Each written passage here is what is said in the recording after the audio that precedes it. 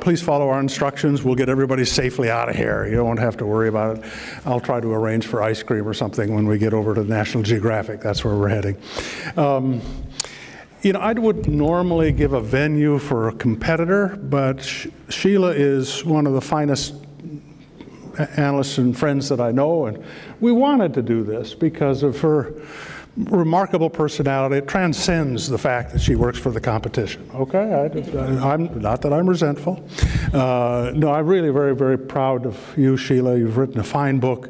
You are a great collaborator. We work with you all the time. It's really wonderful the way in which you're willing to support things and invite people in our world to come over and to participate in yours. And we're here this afternoon to really learn more about this piece, this wonderful book that Sheila wrote, and Mike's going to bring all of that out in a conversation, I think, between you. So my role here is not to delay the good part of this program any longer. I do want you to welcome Sheila Smith with your applause and say thank you for coming.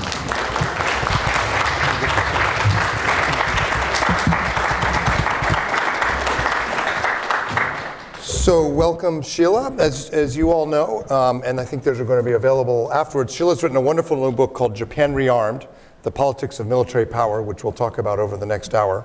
Sheila's well known here in Washington and Tokyo and Asia for her expertise on Japanese foreign policy, politics, defense. I first met Sheila in 1987, and we were both in second grade. And she was my senpai at Todai at Tokyo University in Komaba campus, and I met Sheila when I was registering for my classes, and I think I was holding the registration form upside down, and Sheila came up and said, "Chotto," and then and helped me out. She's written a number of important articles and books, including Intimate Rivals, a wonderful uncoupling, bad choice of words, unbundling of the complex Sino-Japanese relationship, and then this book. She's received her MA and PhDs from Columbia University and has worked at the East-West Center in Hawaii, where she did a lot of work on base issues and base politics. She's one of probably the leading expert on Okinawa in this town, which I may come back to.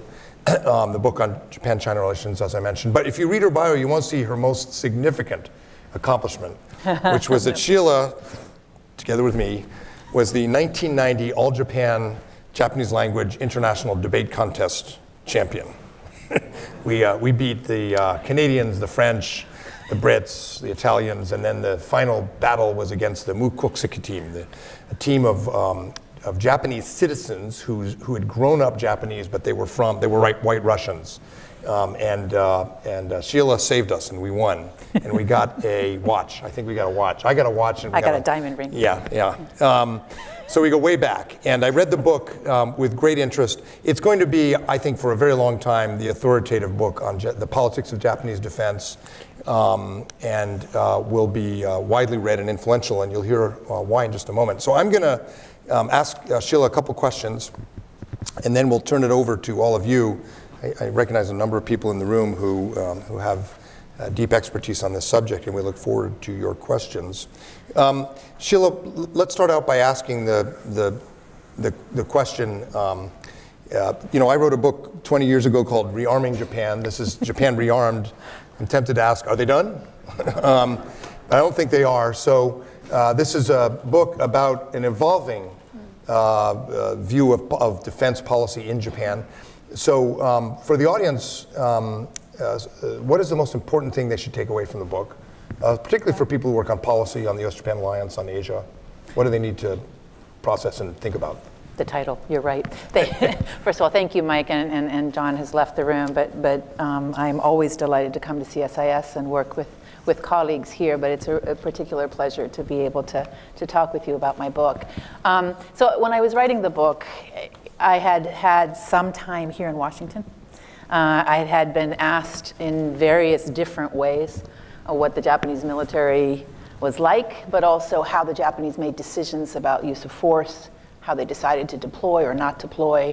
And so in some ways, this takes me way back to my dissertation, back when we were sitting on Komaba campus trying to figure out the answers to some of those questions, but it also reflects my ability to grapple with some of the decision-making, or the questions that I got here about Japanese decision-making. I don't think the Japanese are quite finished buying weapons, so that's the quick answer. But I wanted to call people's attention to the fact that Japan has invested considerably in military capability for decades.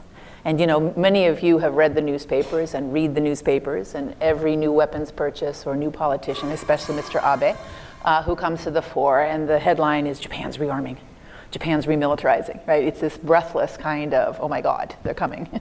And so I wanted to basically say, just a second, Japan has been investing considerably, has had, in fact, one of the top 10 militaries in terms of investments by the Japanese, but also in the Asian context has a pretty lethal military capability, right? The self-defense forces, despite their name and their limited purpose, are one of the most potent militaries in Asia. And so what I wanted to say is the question is not, is Japan rearming, but the question is, how is Japan deciding to use that military capability?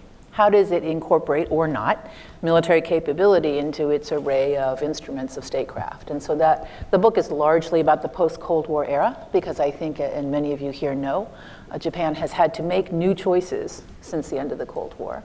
And I wanted to help people understand those choices and where the teasing out of the limitations, but also the concerns about Japan's environment, threat perception, how those worked through the decision-making process.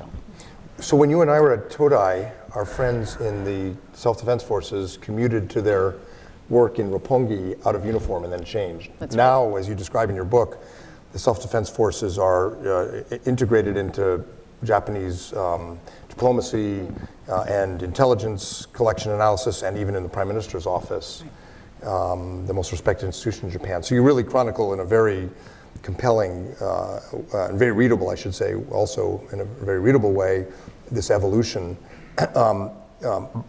and how this role has expanded and been accepted by the Japanese people. We'll talk about the constraints, which are considerable, but I wanted to jump to the big question, the hard one to answer, which is, will they fight?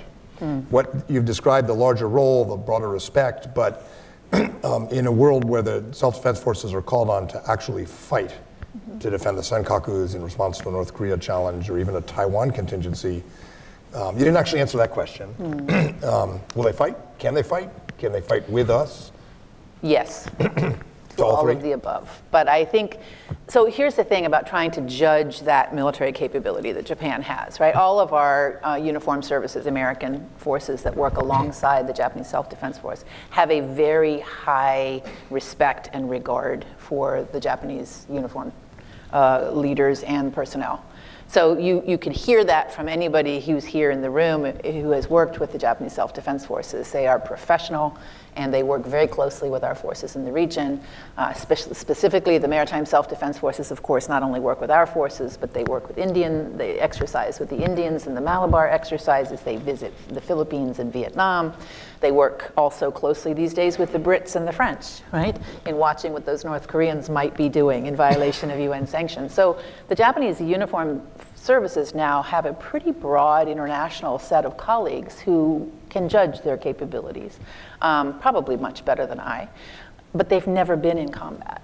They've never had to be in combat. And I think the closest they may have come to combat was the refueling exercise in the Gulf War, right? The more recent Gulf War, not the first one.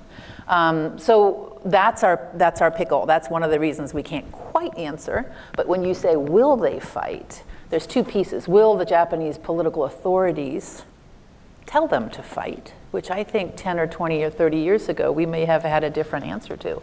But today, absolutely, absolutely. And one of the chapters of my book talks about readiness and the evolution in Japanese military readiness. And this is partly, as you know, in response to North Korea, whether it was the suspicious ships in the 90s or whether it's the ballistic missiles that go flying over top of Japan, right? So North Korea prompted some defensive actions already, peacetime, deterrent actions, not combat. But you can see the air self-defense forces and the maritime self-defense forces and really getting ready in case something went wrong.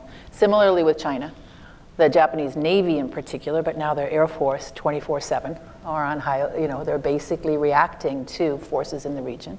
much more competent and capable forces in the region, and their readiness is much, much higher. So readiness and then combat, there's a very thin line there. But maritime safety orders have been given by the Prime Minister to send the Maritime Self-Defense Forces out to say, we will defend our waters and our airspace. If you test us, please don't. So they haven't had to shoot, but they certainly have had to go out to demonstrate Japan's willingness and capability to defend its waters. So I have no doubt that if there is a challenge to Japan, Japanese territorial defense or any kind of attempt that looks hostile, there will be careful calculus of whether and how to respond. But the commanders in the sea and air will respond, and I don't have much doubt about that. The question is, how good will they be? And again, this is a little premature, and I'm certainly not the best person to try and answer that. And I think that's one of the pieces where colleagues in other countries wearing the uniform who've worked alongside, operated and exercised alongside the Japanese are probably the best to answer it. But one of the real critical planning challenges for Japan is in jointness, combined command. Can they see the whole operating picture? Do they work with us effectively? Would they work alone effectively in that combat arena? And again, we don't have a test case in which to evaluate, but it is a challenge, I think, for military planners going forward to be able to execute that. So you asked earlier the question, will the politicians, they'll fight, but will the politicians order them to fight? And I guess implicit in that was also, will they know how to order them how to fight? My guess is, and I think you'd agree, that Prime Minister Abe has thought about that a lot and would be willing to take that political burden. He would, in an American-led scenario, he would want to know. I think earlier prime ministers would rather not have known. Right. So they'd have deniability later. Abe wants to own it. Right. And he's thought a lot about this. There's no doubt about it. But that's one guy. We don't know how long he'll be prime minister. How do you look at the overall Japanese political leadership and their views of the self-defense forces and their understanding? I mean, they should all read your book, but do you think they would be able of leading the Jeitai in a democracy with civilian control? Yeah, it's a great question. I can only try to answer it by looking backwards, which is what I did in the book, and there's both sides to it. So let's try the conservative kind of liberal mix for just a second. So some people think that, conservatives will be more forthright with military operations, whereas progressives or liberals will be less. I think what was interesting to me as I was doing the research on this book is especially in the 2000s, you started to see people who then became leaders in the DPJ kind of try to grapple with some of this decision making. And you have a pretty fulsome public debate between people like Maehara Seiji, right, and Ishiba Shigeru, both hawks in their respective fields, but both very knowledgeable about geostrategy and politics.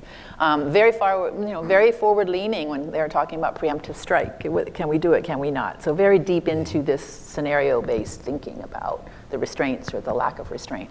So I write about that in the book. But you also see evolution over time. And one of the things that was really interesting to me, and for those of you who know Japan, you know it well, but when the DPJ was in power, they did a policy review on the secret agreements between the United States and Japan on the use of nuclear capability by the United States.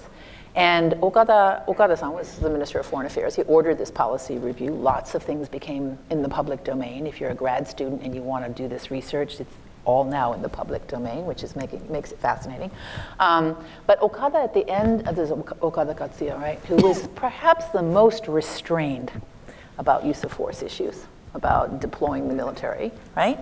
But by the end of the day, he probably said one of the more forward-leaning things I saw any Japanese politician say in the Diet, which is, I don't want to bind the hands of any future decision maker about how much and how deeply to integrate Japanese and American military forces, especially when it comes to questions about nuclear use, right?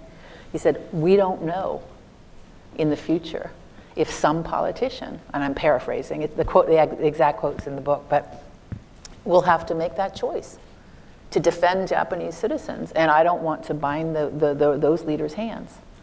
Very interesting comment from somebody who was seen very much on the liberal side or the reticent side about use of force, and particularly about what they call itaika, right, or integration of US and Japanese military capability.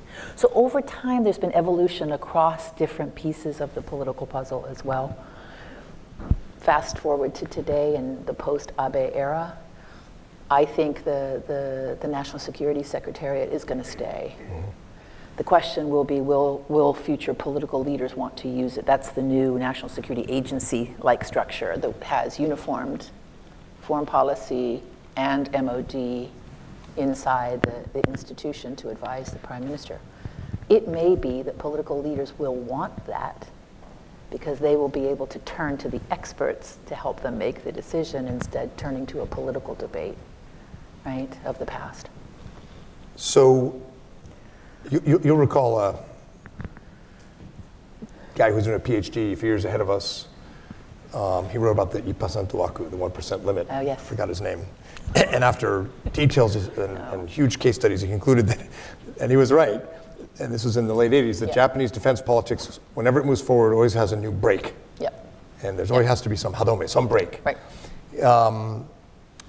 It was somewhat linear through most of this history because a lot of the break was against Itaika, was against integration in the US. It was to protect Japan's autarky and autonomy from going back to what happened in the Korean War, where Arleigh Burke, founder of CSIS, created the Maritime Self-Defense Forces to sweep mines for Incheon, and people were killed. I mean, that was entrapment in an American military exercise. And so the breaks were very linear in the sense they were designed to prevent that. But now with the new security legislation, as you point in your book, there's much more openness for integration.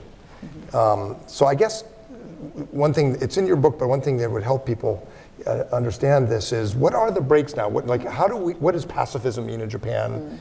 Is there anti-militarism? Some people, like our friend Tom Berger, don't use pacifism, they use anti-militarism.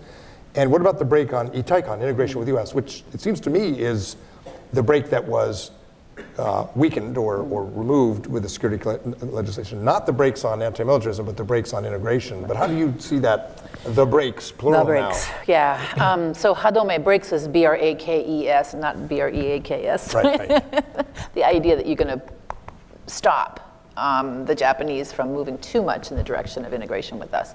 I think, so what I chronicle in the book is over time. So it starts out with weaponry purchases, and you have these fantastic, very colorful Japanese political debates about you have to take the bombing, the bombing sites out of aircraft, and you have to do all kinds of stuff. Now there is no technical limitation or adaptation to the capabilities that the Japanese military has. So there's people here who help make those aircraft, and I won't single anybody out. But really today, all of the technology that Japan has is available to Japan is in those aircraft and ships and everything else. So the technological break is gone now. The other break was, as you pointed out, in missions, right? Was largely, we can't go over there, and we can't go over there. We can't do this with you. We can only do defense of Japan kind of planning. Those are gone. So we went from defense of Japan planning between the United States and Japanese forces to areas surrounding Japan to pretty much an open set of missions now. And especially that 2014 redefinition or reinterpretation of the Constitution opened up so much more latitude for the self-defense forces to operate, again, not just with us, but with others. I think the break that's obvious to me still is on the actual use of force. And so you have three conditions under which the self-defense forces are allowed to use force. Let me see if I can remember them. The first is if Japan is threatened. So it has to be an imminent threat to Japan. That's been relaxed just a little bit with the operations they do with us and also in the UN peacekeeping. The other is that there's no other instrument available. In other words, they can't solve the problem unless they use force, right? And then the last one is that they must use the minimal level of force necessary, right? So those second two to me are the ones, the imminent attack on Japan. Japan now operates broadly. And I think there's an implicit understanding that Japanese security not explicit understanding, I should say, not implicit, explicit understanding that Japan's security does have to be threatened, but not in Japanese territory anymore. Right. So that's expanded. Other means are not necessary. Well, nobody's second guessing whether or not a ballistic missile, there's a different way to deal with a ballistic missile. We're going to wait for the strongly worded demarche. Protest, right? Yeah. So now we're talking about real forces, real capabilities deployed in and near and over Japan. So we're not even talking about that anymore, right? And then the final one is this question of, in actual combat or operations, Japan, the self-defense forces, are only allowed to use the minimal level of force necessary. That's one I think we don't know yet, how much relaxation there's been in that understanding. When I talk to senior self-defense force operators who've been on commanders of ships and fighter pilots and things like that, they will tell me that that's still in operation, that they don't feel that they have complete authority to use a maximum level of force, right? So I suspect that latter piece is where Japan still remains somewhat hesitant. The other break may be something that was not a break in the late 80s, which is budget. Yeah. And that's not on operations or the questions of rules of engagement, but just how much weaponry you can afford to buy. Right. You make a few references in the book, very, very artfully camouflaged, about the uncertainty caused by our current president's being unpredictable. I don't know how you could have in a book addressed that because it's such a moving target. Right. But let me ask you, I mean, the president has reportedly said, I want allies like Japan. He's included Japan to pay 100% of costs plus 50%. He's, as a candidate, he said he didn't care if Japan went nuclear. Of course, as president, he's been quite a bit different. He spent more time with Shinzo Abe than any other world leader. And if you look at, Abe's diplomacy with Iran, he's actually given Prime Minister Abe the kind of latitude in foreign policy no American president has ever since 1945. So it's a very mixed picture, but you do reference the general unpredictability of the U.S., the uncertainty. Right. Where do you see that going? Is Japan hedging? What would you look for as evidence Japan's hedging? We just described a Japan that's more dependent on the U.S., more joint and interoperable. But then you raise this, uncertainty about U.S. staying power and tensions, predictability, not just because of the president. What does that look like, and what would really make you worry? So there's a lot in that question. Let me try and do a couple pieces of it. So there's a chapter in the book called Relying on Borrowed Power, which is sort of an ally's look at the reliability of the United States as a partner. And traditionally in Japan, and it's other allies as well, the presence of US forces has been a political challenge, right? The bases, the forces themselves, their behavior. And Japan has had its share, especially in Okinawa, right, of pressures between citizens and US military. And so that tension between making sure the Japanese people are comfortable with the alliance and how it's implemented, and thinking about strategic needs and defenses and how forces will be deployed, that's been a large part of the Japanese political thinking for some time and continues today. I mean, we can talk more about Okinawa later if you'd like, but that, I think those kinds, if you look at the opinion polls in Japan, those kinds of restraints or those kinds of hesitancies in Japanese public opinion especially are much, much weaker now. Now you see much more reflected in public opinion concern about Japan's neighborhood, concern about defense, those kinds of things. So the alliance doesn't have some of the weaknesses inside the Japanese public debate as it had in the past, right? This sort of temerity about how far and how fast we should go. But today, I think, the book is not about President Trump. So if you want a book about President Trump, this is not the book for you.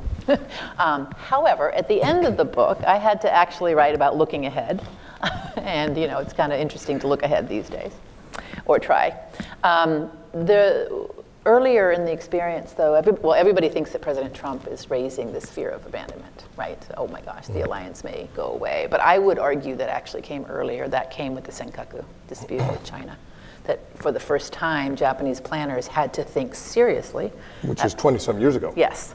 They had to think seriously about if it involves a war with China, will America still come and be on our side? And I think that's a serious dilemma.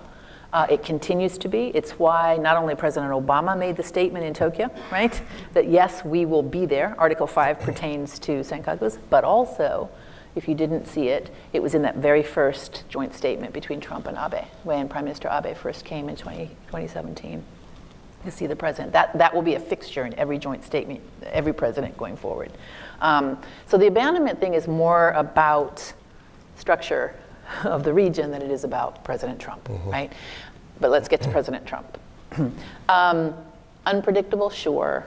Unmanageable, no.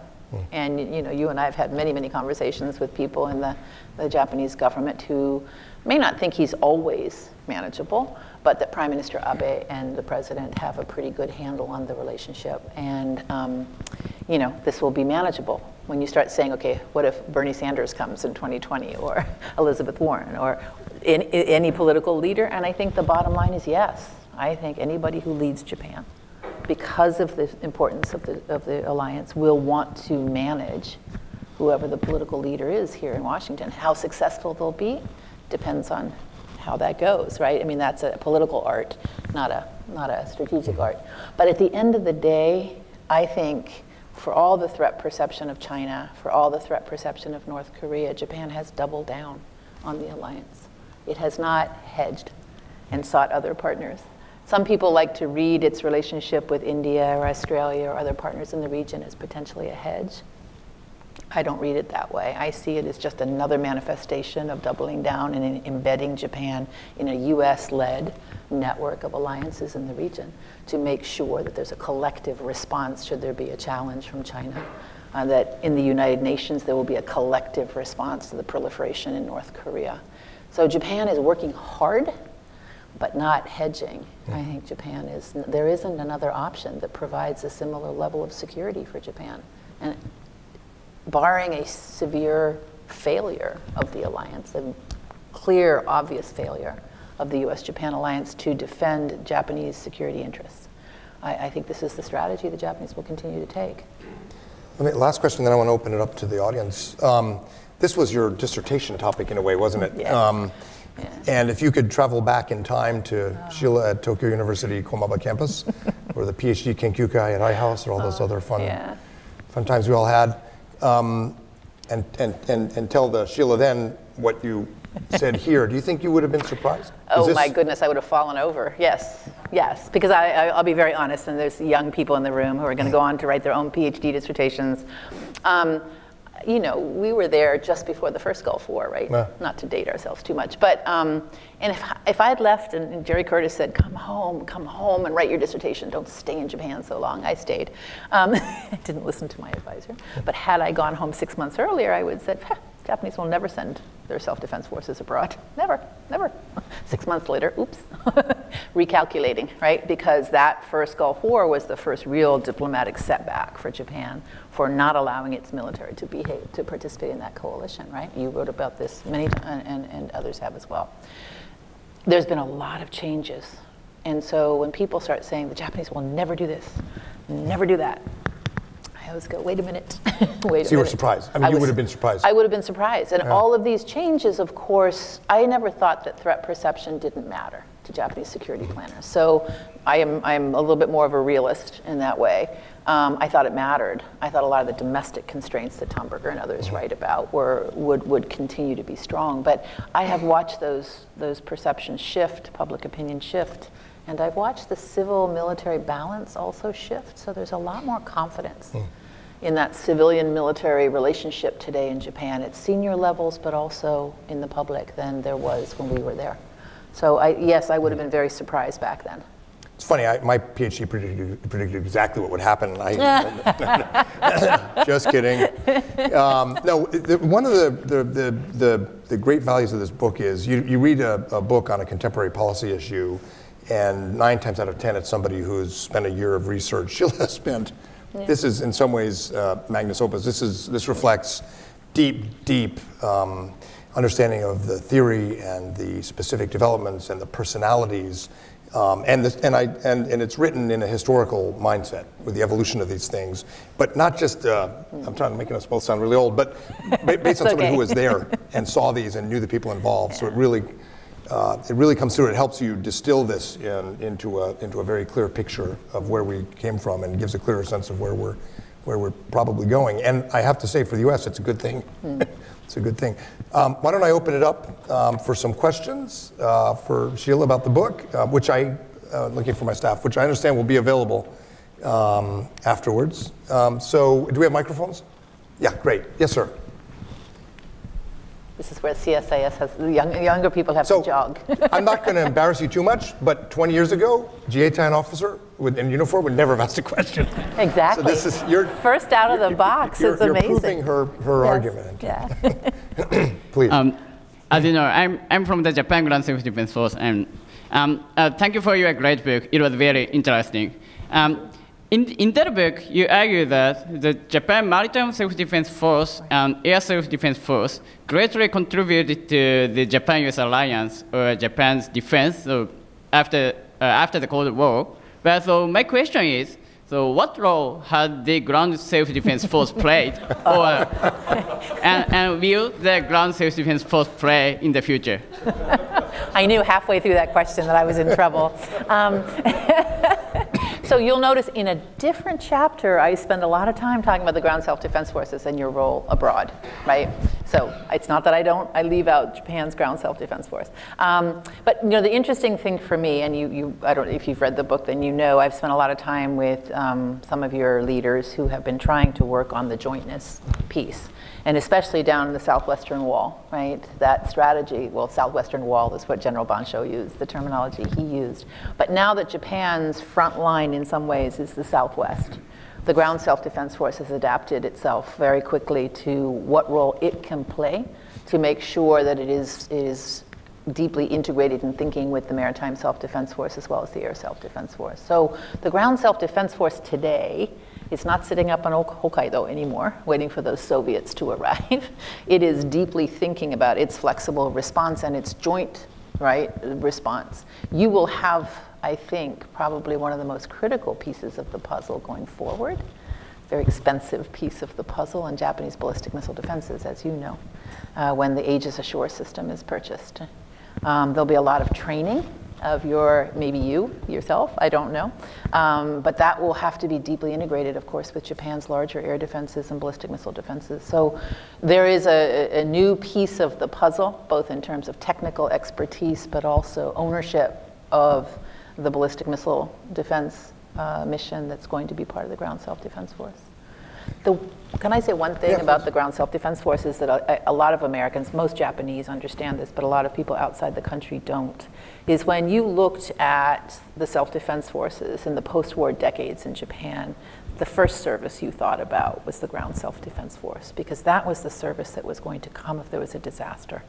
That was the service that was going to rescue you from mudslides and earthquakes and any kind of natural disaster. The Ground Self-Defense Forces were the first responders in 2011 to the Great East Japan earthquake. And if you look at the opinion polls today of the Japanese public's response to the self-defense force, they are the highest. At least they were, maybe not today, but they were at the very top of the people or the institution that the Japanese public trusts. And that's a huge change for Japan. So your mission, I may not have talked about your mission in the specific way that you're asking the question, but it's important for the audience to understand that the service that most interacted with the Japanese public and therefore was most influential in changing the minds of generations of Japanese about the utility of their military was the Ground Self-Defense Force. Is that satisfactory or? Yeah.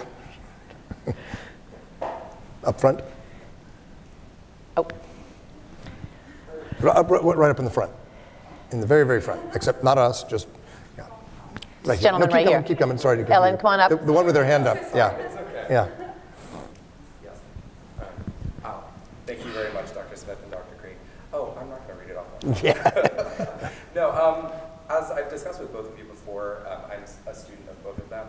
I'm more interested in the demographic aspect of the future of the U.S.-Japan alliance.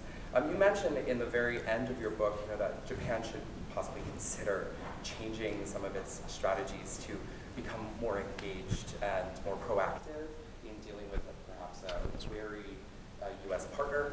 But one of the problems that I still am trying to grapple with are the demographic changes, the massive population shrinkage, the lack of possible new recruits for the JMSDF, the JSDF. So, oh wow, that's a big change. What do you think are possible solutions going forward for Japan's security dilemmas when it comes to compensating for that demographic change? Great question. Thank you. I don't spend a lot of time in the book tracking the demographics. So I don't have a very sort of survey-rich answer to your question, but what I will say is the Japanese self-defense forces have had a hard time, even before today, when we're very aware of the demographic trajectory for Japan, which is not good, right? But they've had a very hard time fully staffing their military, right? So they are not up to par. I mean, they're not up to their full number of 120,000. They do have reserves now, so people who were in the self-defense forces continue to serve in the reserves. But that's been a struggle for the self-defense forces all the way through. But like any society, they are as vulnerable, right, to these kinds of larger, broader demographics as they're as vulnerable as everybody else, is what I was trying to say there. I think when you look and talk to the MOD, right, about how they are going to handle the demographic shift, they'll give you a couple of answers. Well, recruitment's always been hard. We'll just have to try harder. There's been a little bit of a political bubble around that recruitment piece lately. But there's also this question of technology. The Ministry of Defense is looking at it just like the rest of Japanese society, at AI, at robotics, right? Especially unmanned vehicles, both submerged and in the air. So technology is not going to cure the Japanese of this demographic challenge to their military, but it'll certainly be one of the ways in which they try to mitigate it. Good. Yeah, up in the front again. Since you're not our student, we'll give you a mic that works. Yeah, okay, it's working. Thank you for coming, and thank you for writing the book. Appreciate it. We're lucky to have people like that, you know, and Mike just as well.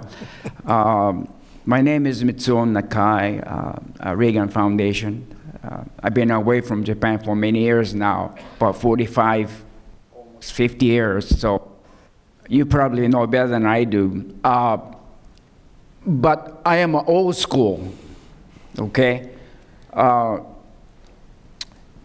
You see, if a country cannot defend herself by herself, I mean without America, then it's not a country. So that's what I believe. Okay, so, but then I've been away from Japan for many years. So I ask myself a question, can she defend herself? The answer is no, because of China, because of Soviet and so forth. So my question is, it's better.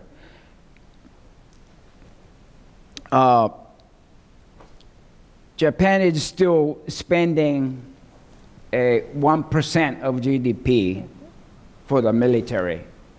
So my question obviously is it good enough? I mean, I think of balance of power in the Asia Pacific all the time, every day, all week, and I'm referring to China.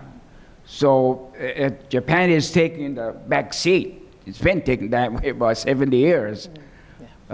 So that's where I'm coming from. And you probably don't agree with me, which is okay. We agree to disagree, right? Not yet. I haven't. Not yet. Okay. So anyway, that's my question. Thank you. I thank you. So should Japan be paying 2% like we're asking NATO? I can just see all our friends in Tokyo falling over backwards, going, don't say that. So it's interesting, the burden sharing debate, let's start at that, and then I'll get to your question about doing it by themselves. But the NATO burden sharing debate has always been about percentage of GDP, right? And that goes all the way back to Senator Mike Mansfield, right? Who basically said, Europe, you got to do more. You got to protect yourself. So we've always talked in terms of our NATO allies, America's NATO allies, as 2%, 3% of GDP on defenses. Very few of them have gotten there, but that's the way we talk about it. In Asia, for both South Korea and for Japan, we don't ask for certain percentages of GDP. We talk about host nation support. And of course, Japan was the first country to come under that magnifying glass by our Congress in the 80s because it rose to economic prominence. South Korea came much later, where we put that kind of pressure on South Korea. But the self-reliance question that's at the heart, that point that's at the heart of your question, we had Nakasone way back when, right? Talk about Jishu Boy in 1970. Jishu Boy being autonomous defense. Prime Minister Abe today talks about self-reliance of the Japanese within both of them, conservatives, both of them very supportive of greater military spending by Japan, both of them thinking about it in the context of the alliance. not independent of the US-Japan alliance. So the problem I have with going it alone, and I notice we have a different position here in the United States, but after World War II, very few countries went it alone, right? In the pure sense that we were in the nuclear era by the time we came out of World War II. Going it alone certainly meant that you had to have a serious conversation about nuclear capability. Were you willing, right?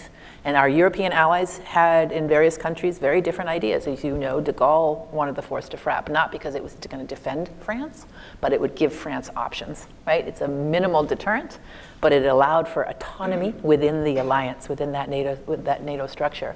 Japan, over the years, I may be preempting your nuclear question, but Japan, over the years, has gone back and the government has gone back and taken a look at that choice about not acquiring nuclear weapons. Because in each case over the years, right, they were presented by some, the Chinese got the bomb, right? The Nuclear Non-Proliferation Treaty was, pending, the end of the Cold War. And every time they came back, the military was basically saying to them, a nuclear option for Japan doesn't make sense because we don't have strategic depth. So the hardened core kind of security planners didn't see that as a viable option. Now the political part of your question is, I think, more important for you, if I'm reading your question correctly. Is that right? I'm not sure that Japanese leaders, and Mike knows Mr. Abe far better than I do, but I'm not sure that Japanese leaders feel that outside the alliance they would have greater security, or outside the alliance they would have greater independence. So again, there's two pieces to the answer to your question of do they go it alone or not. One is militarily, what do you get for it? The second is politically, does it give you more options? To date, and President Trump may put this to a fine point here, we're not sure yet, but to date, nobody's been really ready to say a militarily independent Japan would have more options, right? And part of the confidence in that may come from the fact that we are more dependent on Japan for our security. Yep. And so there are more ways to leverage the U.S. Right. The U.S. needs you more. The hands all went up here as I... Yeah, you've done it now. All of a sudden. Please. Actually, we'll do the front and then I'll get you next. So come to the front and we'll get this gentleman and we'll have time for you next. Hello. How does the political and military leadership differentiate between the China risk and the North Korea risk? Is there consistency or their view on that? And how do they believe they need to react to these two neighbors? Thank you. It's a great question. I address this somewhat in the book in a slightly different way. But Korea, or the Korean Peninsula, has been the driver of Japanese security planning for the entire post-war period, and even back to when Mike was talking about earlier about the Korean War. The Japanese sent minesweepers to the Korean War. So it has been the contingency, the flashpoint of East Asia most likely to affect Japan, because it was the place most likely where there could be a war, and the spillover effects would affect Japanese security. Today, so the rise of China comes later. I deal with that a little bit in the other book, but in this book I talk specifically about Japan-China clashing in the mid-2010s. Today, the long-term challenge for Japan is China, for all of the reasons: demography, independence, right? The fear of abandonment by the United States, all those reasons. China will be more powerful, more than likely. I'm not a great believer in linear calculations, but it's a large country, it's populous, it's doing well, reasonably well economically. Japan would have a difficult time competing with China. So that's the long-term strategic challenge for Japan, is how to manage that China, especially a China that decides it wants to be more assertive in the way it uses its military power, which is the inklings that we're getting of this emerging China. North Korea is a proliferation risk, and that lays bare militarily the fact that Japan doesn't have either retaliatory capability or just plain old offensive strike. Right? There's the deterrent there that Japan may or may not want on its own, not ours, but theirs. That's the challenge for North Korea. And I think what worries a lot of people in Tokyo, and if others have a different impression here, I'd love to hear it, but is the United States going to openly accept North Korea as a nuclear state and decide, we can deter it, that's okay. I mean, the Japanese would be horrified, I think, if that's what we did. So the North Koreans pose a slightly different challenge, and our alliance also is invoked in different ways because of the nuclear threat from North Korea. If you can take Kim Jong-un as a rogue state, it gets more complicated than that. But I think that's how I would differentiate between the two in terms of the way in which Japanese planners look at the two different countries in their neighborhood. Yes. Hello. So we were talking about a 2% discussion and more spending discussion, and I'm from Germany, so I'm especially interested in this issue, and especially on, you mentioned that there has been in the past in the US been a different understanding between for example, Germany as a NATO ally and Japan and their responsibility to burden share with the United States. Where does it come from, and how do you think this will develop in the future, especially under Trump, because he has also been critical of Japan on this issue, so how will this change? Mm-hmm. So the difference in burden sharing approaches, that's what you'd like to understand, why if that's going to change or not? The interesting thing for me is so none of our alliances have come to an end over a burden sharing conversation. I think that's important for us today, here in Washington in particular, to remember, right? We've been talking about burden sharing with our allies all the way back, right? It creates some really messy politics. It's also usually driven by our Congress, less than by our executive branch. Not exclusively, but it's usually been congressional members, including Senator Mansfield back in the 60s, right, who said, enough, we're spending all this money on our military. You guys need to do more, carry more of the weight. Today, it's our president who's saying it, first of all, which I think is a little jarring. Second of all, it is intimately linked with his position on trade. So as he describes allies as taking advantage of the United States, President Trump first starts to talk about trade and markets and market access and things like that. But he then links it to the same kind of debate over burden sharing, right? And I think what was interesting to me in November of 2017 is a public statement by President Trump in Tokyo when he first went out on that Asia tour. He said, buy more aircraft, buy more weapons from us. He was directly speaking to Prime Minister Abe in public in front of the press. Buy more weapons so you can reduce the deficit. Most of our presidents would say, buy more weapons. We need to be a stronger alliance, right? I mean, they wouldn't be that bald about the trade-off, right? So that's new. As we came out of last year and watched the Japanese invest in 105 F-35s, is that the right number? You kind of think it seems to have worked, right? So there's different ways the president seems to be, putting pressure on each of our allies. In your country, of course, there's a lot of tension, right, with your chancellor in particular. Both the trade and the defense side of things. I think the NATO conversation for me with President Trump was very interesting when Macron tried to say, and your chancellor earlier said, we Europeans have to think more about our own defenses ourselves, right? Rather than relying on this external power. Macron said it's not inconceivable that France's nuclear deterrent could be shared with the rest of Europe. For those of us who went to grad school just a little while ago, that was like, what? That was a what? Now, I don't know that they mean that. Do they really want to decouple? Because that is a decoupling is that a decoupling conversation we're hearing, or is it a response to the president's invitation for greater burden sharing? I don't know. You guys probably can tell us more than I can tell you about the politics of that in Europe. But we are in a different era, I think. I do think that the more Americans these days, at least they are when I go out to different parts of the United States to talk about Japan or Asia, they're far more likely to ask me, why do we still need to have bases there? Where? To be clarify? In Asia. In Asia. Right. Why do we need, whether it's Korea or Japan, why do we still need to be there? And it would not take it for granted in some ways the way it used to be. So I think it's incumbent on people like us sitting here to be able to talk about the logic of our alliances, the logic of why it matters, not to South Korea and Japan or Germany, right? Why it matters to us. In public opinion polls in the U.S., Chicago Council and others, though, the U.S.-Japan alliance polls 20 points or more above NATO. When Americans are asked, what country do you trust?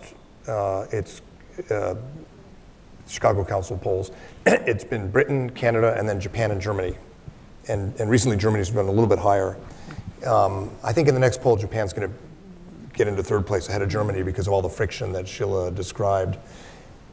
Part of that is that Prime Minister Abe has decided they're the only Americans we have. And he wants to manage this president and make it work.